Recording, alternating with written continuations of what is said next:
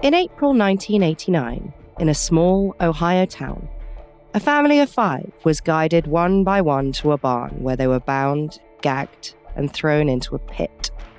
And there they were shot dead. The killings were ordered by the preacher and self-proclaimed prophet, Jeffrey Lundgren. He managed to convince his followers that they needed to kill the family to help prepare for Christ's return to earth.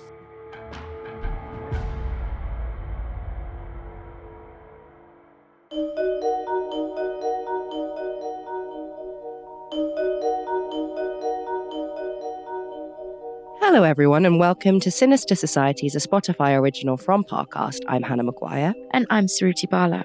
Every week we're going to cover your favourite cults, faith followers and secret societies. We'll look at how some of the biggest secretive societies and cults have made their fortunes. And how they've also managed to run in plain sight and permeate into your everyday life. Today we're going to cover Jeffrey Lundgren and the Kirtland cult. We'll get into Lundgren's formative years as a devout member of the reorganized Church of Latter-day Saints, a church that would later excommunicate him. And we'll get into how he came to believe that he was chosen by God to assist with Jesus' return to earth. For this sacred moment to happen, Lundgren told his small group of followers that people would have to be sacrificed.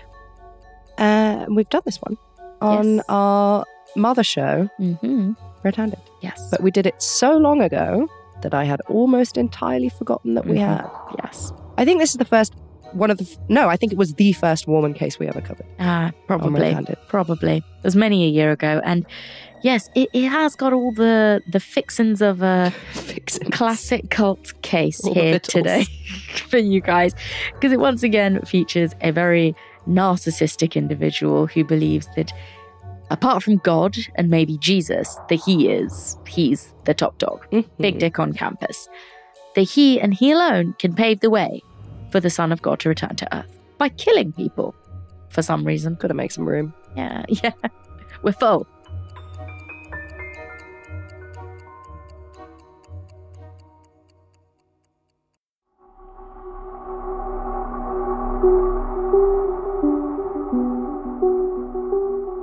So let's get into Jeffrey Lundgren's early life. Jeffrey Lundgren was born in 1950 in Independence, Missouri. If you're just tuning in, then you won't know. Then why have you skipped the first 6 minutes of this podcast? Yeah. You're just tuning in. I have an obsession with state mottos. Don't know what Missouri's one is. But someone sent me an Instagram DM. And did you know that each state also has a logo? Oh. So, yeah, I had a great time looking at those. Well, it sounds like the kind of thing that would happen. Would you like to know Missouri's state motto? Yeah, is it rubbish? It's in Latin. Oh. What does Missouri state motto mean? Okay, it means, all right. It's let the welfare of the people be the supreme law. Oh, catchy. That's why they were like, can we just put it in Latin? And then in like a curly whirly font so no one actually knows what it says. Perfect. So Jeffrey Lundgren was from Independence, Missouri. We don't know how good his Latin was, but we do know that his family were reportedly emotionally distant toward him. As we mentioned a moment ago, he was raised in the reorganized Church of Jesus Christ of Latter-day Saints, which is now known as the Community of Christ. The church is a faction of the Church of Jesus Christ of Latter-day Saints, more commonly known as the Mormon Church. The reorganized Church of Jesus Christ of Latter-day Saints was founded in 1860 by former members of the LDS Church who refused to acknowledge Brigham Young as Joseph Smith's successor. In 1920, the reorganized, the RLDS Church moved to Independence, Missouri. Joseph Smith once claimed that God told him that Zion would be in Independence, Missouri. Maybe that's why it's in Latin. And it's also where Christ would return. And like the Church of Latter-day Saints, the RLDS believed in the authority of the Bible, the Book of Mormon, the Doctrine and Covenants. So back to Jeffrey Lundgren. He went to Central Missouri State University, and this is where he met his future wife, Alice Keeler. She was 18 when they met, and also a member of the RLDS Church. Alice attended an RLDS youth camp, where she was told that she would go on to marry a man who would, quote, do great work for the Lord. Which, as a woman in religion, that's like the best thing you could be told. And also at a youth camp for the RLDS, I'm guessing there's a wealth of young, strapping men there who are just gagging to do some great work for the Lord. I bet. With their penis. Quite. And a man who was reportedly helping to establish Zion. This is the continuation of the prophecy that Alice hears. He's going to do great work for the Lord, and he's going to also help establish Zion. And Alice believed that Jeffrey was this man. On their dates, they would talk about the Book of Mormon and Zion. Jeffrey believed that Zion was a, quote, holy state of being where followers would see the return of Jesus Christ. Jeffrey soon started pressuring Alice into having sex with him. Alice had actually wanted to wait for marriage, but Jeffrey, he just wanted to do the nasty. He wanted to bone, yeah. He did. And he said that Alice had, quote, unleashed something that he couldn't stop. Oh, her fault. Classic. Gotta blame those vaginas. But maybe he's trying to, as like a flattery. He's like, look, Alice, I was totally going to wait for marriage too. But you're so hot. You've just unleashed something in me that I can't control. And I just have to have you. Why is it that men doing great work for the Lord so often pressure women into sex? It's horny work. Jeffrey also told Alice to drop out of college because women didn't need a higher education. He also wouldn't let her socialise or work outside of the home. And throughout their 20 years of marriage, he sexually, emotionally, and physically abused her. According to Alice, Jeffrey would use scriptures to justify his actions. Classic. And she also said that he came from a family that demanded him to be perfect. Alice has been quoted as saying the following: "When perfection is demanded so you can be loved and accepted, and God is the only perfect thing, then the only choice is to become God." And that's exactly what Jeff did. That's the end of the quote there. Pretty intense. I think there are other options. Jeffrey joined the Navy shortly after they got married in 1970. In 1972, he got transferred to a destroyer ship that was going to Vietnam. While he was away, Alice moved in with Jeff's parents in Independence, Missouri. After being honorably discharged from the military, he also moved back to Independence. And it was around this time that Jeffrey decided he wanted to join the RLDS priesthood, and he also re-enrolled in college, where he eventually got a gig teaching a freshman class. But in 1977, the couple got into some financial problems. They had $22,000 in unpaid bills and a $22,500 mortgage. It's a lot of thousands. That is a lot of thousands, especially in the 70s. So sometime after that, Jeffrey told Alice that he had found a job with the now defunct airline TWA. Around this time, police arrested Jeffrey on suspicion of writing a bad check. He had bought a gun, which he then sold for $300. He wasn't charged, though, and the police actually let him go. He is a prophet. Mm-hmm. They're famously good at slipping out of police clutches. Precisely. Alice eventually discovered that Jeff had lied about getting a job with TWA. He had never, ever even been employed by them. Well, that's bearing false witness. Uh-oh. Bingo. And in the early 80s, Jeffrey was once again arrested for writing bad checks. The charges were later suspended and eventually actually scratched from his record. And in 1983, he was asked to resign from a job for using a company credit card for personal expenses. I wonder what that's like. Jeffrey Lundgren was finally ordained into the RLDS priesthood in October 1983. He was 33 years old. One of his first sermons focused on scriptures about God's wrath and how God would destroy wicked people. Presumably that doesn't include people who write bad checks. But in 1984, when the RLDS voted to allow women to be ordained into the priesthood with their nasty vaginas, Jeffrey wasn't too thrilled, and he started holding Bible classes for fundamentalist church members. Things who liked it done the old way. And this is also the year that he and his family moved from Independence, Missouri, to Kirtland, Ohio. Kirtland is a small town about 20 miles northeast of Cleveland, and it's home to the Kirtland Temple, the RLDS Church's original temple, also known as the House of the Lord. Jeffrey got a volunteer job as a tour guide at the Kirtland Temple. In return for no pay, he and his family were given housing. Jeffrey taught Sunday school classes on the Bible and the Book of Mormon. He soon had a good amount of people following his classes because of how much he knew about the religious texts. According to the Cleveland newspaper, The Plain Dealer, after only a few months of arriving in Ohio, Jeffrey claimed that God had spoken to him and that God wanted him to lead a revolution in Kirtland.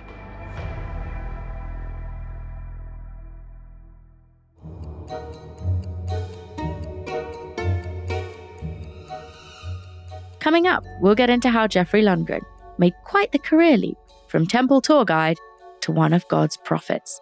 And we'll get into that revolution.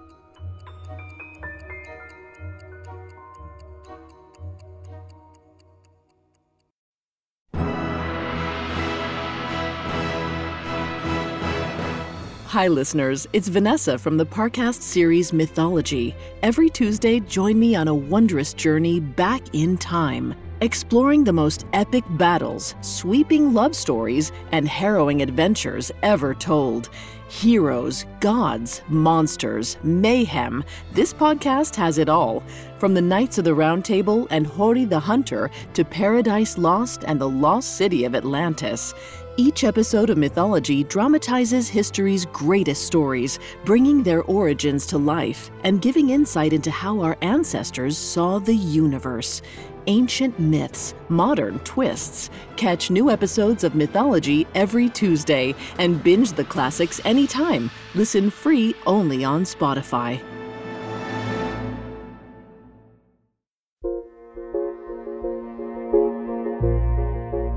So let's get into how Jeffrey Lundgren went from being a temple tour guide to prophet. Reportedly, while giving tours of the Kirtland Temple, some visitors would ask Jeffrey where the golden plates were, and he would tell the guests that they were down the road.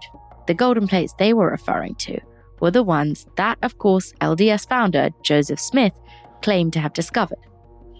They're said to have ancient texts inscribed on them. Smith claimed to have translated the text with the help of a magic stone, and his translations obviously became the Book of Mormon. It's also been reported that Jeffrey Lundgren asked for and kept money from people who took his tours.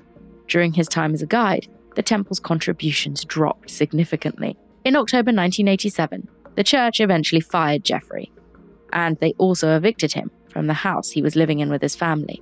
This is the thing, even when he has a job and a place to live, I know he wasn't getting paid, and obviously that's pretty shit, but he can't keep his fingers out of the till. No, and also he chose to be, like, no one's making you do that. Mm-hmm. But it's the classic psychology of a cult leader, like narcissistic, I deserve more than anything I have, so I'm just going to take it because it's mine anyway. So the church's president at the time said that he was let go for, quote, ethical and moral issues that are critically important to us. The News Herald in Ohio would later report that officials from the temple accused Jeffrey of stealing between 25 and 40 grand from the temple. How much are these people paying for fucking temple tours? Right. First off, was it with you when we were in somewhere and we went to go and look at a church and they like, it's a donation of a $5, and we were like, it's not a donation if you're making me give it to you. Yeah. That's a ticket price. It is. But we're not going to call it that. We're just going to call it a donation. Yeah. And if you don't give us a donation, you have to leave. Yeah. But the plot thickens because through the classes that he was teaching prior to being removed, Jeffrey Lundgren had established his own small group of followers. They were attracted to Jeff's knowledge of the scriptures, especially the Book of Mormon, which was kind of the least he could do, really. Jeffrey Lundgren followed something called the chiastic method of scripture interpretation, which is basically making it up as you go along. So essentially, it's difficult to explain, but what the chiastic method involves is searching for recurring patterns within the text. So like tea leaf reading of the Bible. Yes, exactly. It's like, oh, well, the letter F has been repeated 7 times on this page, and that means I'm an elephant. Like, you just make it up. Honestly, it's like a bunch of people smoking weed and then reading that book and being like, but look at what's secretly also in here. Thai pies. Yes, exactly. And if you want to know what that's about, you can't. Basically, Sariti and her friends came up with an idea for a pie shop that sells only Thai-themed pies. Thai-themed pies and call it Thai pie. Tell them what else. And you can have a side of masa mash with it. Right. So, in court documents, it is said that Geoffrey didn't understand the historical context of the Bible and instead focused on this esoteric method. I would argue that historic context of the Bible is kind of a bit of an oxymoron. Yeah, I love that this was in an official court document, like it explains anything. Yeah. He just really missed the historical nuance of this particular passage. No, he's just making it up. And also, when you go on to find out the things he did, it's like, who gives a fucking fuck what he thought of the Bible? And as we mentioned earlier, Jeff would just use his interpretations of the Bible to justify his actions. So that's very helpful when you're just making it up as you go along. Jeff attracted people who didn't believe in the RLDS liberal social policies like women in the priesthood. And he told his followers that Zion was in Kirtland, Ohio, which contradicted what Joseph Smith had claimed about it being in Independence, Missouri. Geoffrey also told them that God had chosen him to prepare for Christ's return.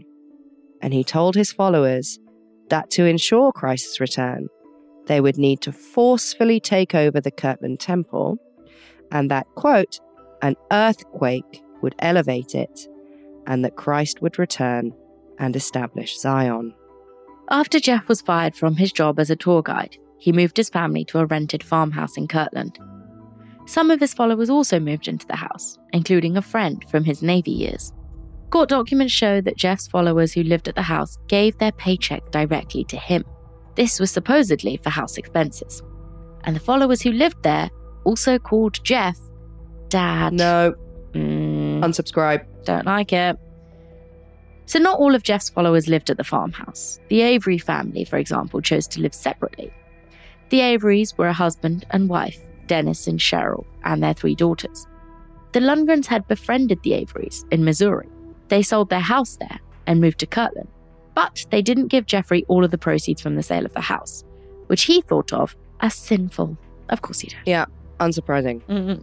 Geoffrey told his followers that they would need to sacrifice 10 people to purify the community for Christ's return, which, according to court documents, Jeff described as, quote, pruning the vineyard. There's a lot of vineyard imagery in the New Testament, like God is the vine and I am the branches, blah, blah, blah, blah, blah. And I'm trimming away these other branches by killing dead people. Jesus wasn't so much into the pruning. No. He was more into I am the vine. Fair. He never does actually say that, does he? No. Kill a bunch of people. To my knowledge, Jesus did not advocate for the sacrificing of 10 people. No. He seemed like a cool dude. It's all these other people, you know? Eventually, Jeff wanted the men in the group to start training with firearms, perhaps to prepare for the recapturing of the temple. The Ohio newspaper, the News Herald, because they couldn't decide on just one name, reported... The News Herald Bugle. The News Herald Bugle. The Daily News Herald Bugle. On Sunday. The Daily News Herald Bugle on Sunday. The News Herald reported that people had complained about gunfire and military-style drills at the farmhouse. Geoffrey's friend from the Navy got fed up with Jeff's radicalized teachings and left the group. He moved to New York State, where he told the FBI's field office about Jeff's plans to take over the temple. Good for him. Good for him. And I'm also, in my head, this temple is being guarded by like one little old lady. Like, I don't think he needs an arsenal to take it over. But it's more fun that way, isn't it? Well, if you're Jeff, then yes. But we're all grateful that we're not. The Kirtland police were then alerted by the FBI and asked Geoffrey Lundgren about his plans. He reportedly said that he needed to speak with his, quote, higher power before the takeover could happen. Unsurprisingly, that's when Kirtland police began watching the group's house. You're gonna set off some alarm bells. Yeah, they just turn up at this farmhouse with like a cross outside, and there's like people just firing guns and screaming inside, and they're like, what are you up to? And they're like, we're just doing Bible study. But I need to speak to a higher power before I can speak to you. And no, it's not my attorney. It's my Lord and Savior. Bye.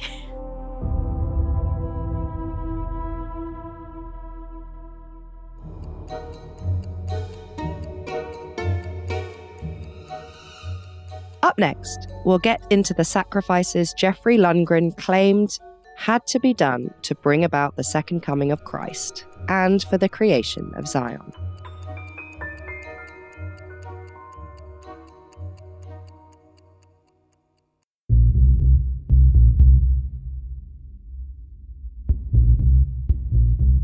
So, let's get into the brutal Kirtland murders. At some point in 1988, Jeffrey Lundgren got it into his head that Dennis Avery and his family were threatening Jeffrey's position in the group and that they would need to be killed. Around this time, Jeffrey also changed his original plan of taking over the Kirtland temple. He now said that to achieve their goal, they first needed to kill the Averys. By October 1988, the RLDS Church had excommunicated Jeffrey Lundgren from the church. In early 1989, Jeffrey also told his followers that before Zion could happen, they needed to go on a wilderness trip where they would see God. And members who had jobs even quit them for this. Jeff encouraged his followers to max out their credit cards and apply for as many new ones as they could. Members were given specific duties that would help the group survive in the wilderness. The men of the group were reportedly all soldiers who were in Jeffrey's, quote, Army of Israel. By mid-March, Jeff had managed to get hold of 4,000 rounds of ammunition, as well as a gun that could bring down a helicopter. Around April the 12th, 1989, a few members of the group started digging a pit in the dirt floor of Jeffrey's barn. On the 17th of April, the Averys went to dinner at the Lundgrens' house. After dinner, Jeffrey and his son, Damon, along with 4 followers, went to the barn. Jeffrey then directed a follower to bring the Averys one by one to the barn. Once there, they were bound and gagged by some of the followers and then put into the pit. Jeff then shot each member of the Avery family. They used a chainsaw to drown out the sound of the gun. Some of the group then filled the pit with dirt and stones, and once they were done, the group went back to the farmhouse and prayed. The following morning, FBI agents, the local police chief, and other officers went to the farmhouse. They asked members of the group about a possible plot to take over the Kirtland temple. They all denied this plot, however. They also didn't mention anything about the Averys. Not long after the investigators left, Jeffrey and his followers took off to a remote campsite in West Virginia. It was later revealed that the FBI's visit had made the group nervous. As it would, presumably. So when the group were in West Virginia, Jeff decided to take a second wife. But when that didn't work out, the whole thing with the second wife, he then chose a married woman, whose husband was also a member of the group. Bad moves. The husband obviously got upset about this and was actually able to stir up some dissent within the group. In October 1989, the month and the year that I joined this wonderful world. The Reorganized Church of Jesus Christ of Latter-day Saints. Jeffrey Lundgren moved his family and the remainder of the group to Missouri. He now only had about 10 followers. Around 2 months later, in December, the estranged husband of the woman Jeffrey selected as his second wife told the U.S. Bureau of Alcohol, Tobacco and Firearms, the ATF, about the Avery family murders. He also gave them a drawing of the barn that showed where the bodies could be found. Jeffrey Lundgren was taken into custody and charged on the 7th of January 1990. At his trial later that year, he said that he had a vision in which God told him to kill the Averys. Well, that's all right then.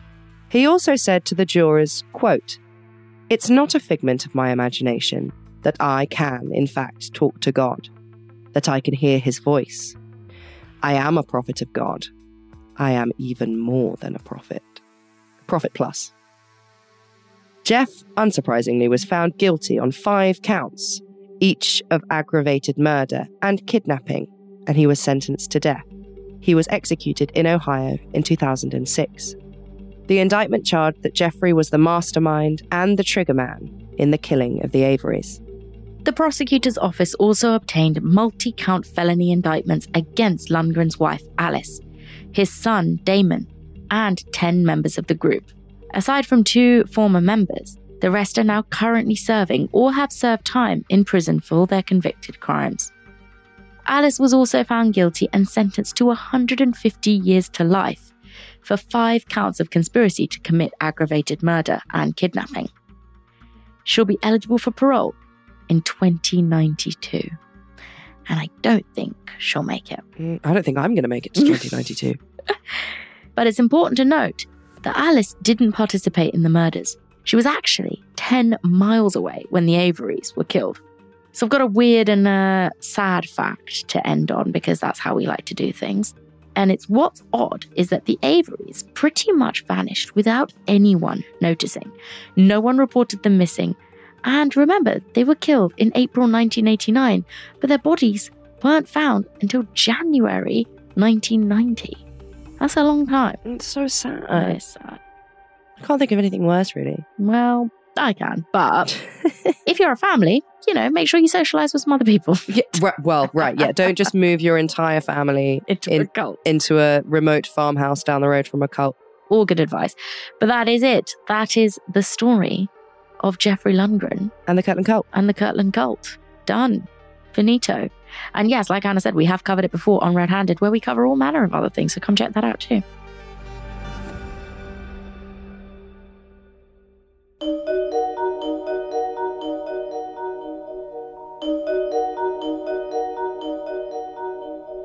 Thank you so much for listening. I'm Hannah Maguire. And I'm Suruthi Bala, and we'll be back next week with another great episode. For today's episode, we found the book Prophet of Death, The Mormon Blood Atonement Killings by Pete Early very helpful for our research. We also referenced the research papers blaming the victim, the miscarriage of justice in the case of Alice Lundgren by William D. Russell, and Violence and Tragedy, Jeffrey Lundgren's Legacy by Gene Murphy. Remember to follow Sinister Societies on Spotify to get a brand new episode every week. You can listen to this and all other episodes of Sinister Societies for free exclusively on Spotify. And if you like this show, make sure you follow @Parcast on Facebook and on Instagram, and @Parcast Network on Twitter. And if you like us and you want to listen to me and Hannah talk about other true crime cases, you can come check out Red Handed, which is our weekly true crime podcast. And you can listen to that anywhere you want to listen to your podcast. And we just recorded a two-parter on none other than the Rostov Ripper, Mr. Andre Chikatilo. Yeah, so if you want to learn how he managed to get away with killing 53 people over not that long, really, if you want to learn how he got away with that, and also if you want to learn some stuff about Russia, then you can come and find us in our house, Red-Handed. You can listen to that wherever you find your podcasts. And we'll see you there or here or somewhere else next time. Bye. Sinister Societies is executive produced by Max Cutler and is a Spotify original from Parcast. It's produced by Kristen Acevedo, Gemma Waters, and Tracy Levy. Sound design by Kristen Acevedo with associate sound design by Jamie Ryan. Production assistance by Ron Shapiro. Research by Chelsea Wood. Fact checking by Laurie Siegel. And we're your hosts, Hannah Maguire and Suruthi Bala.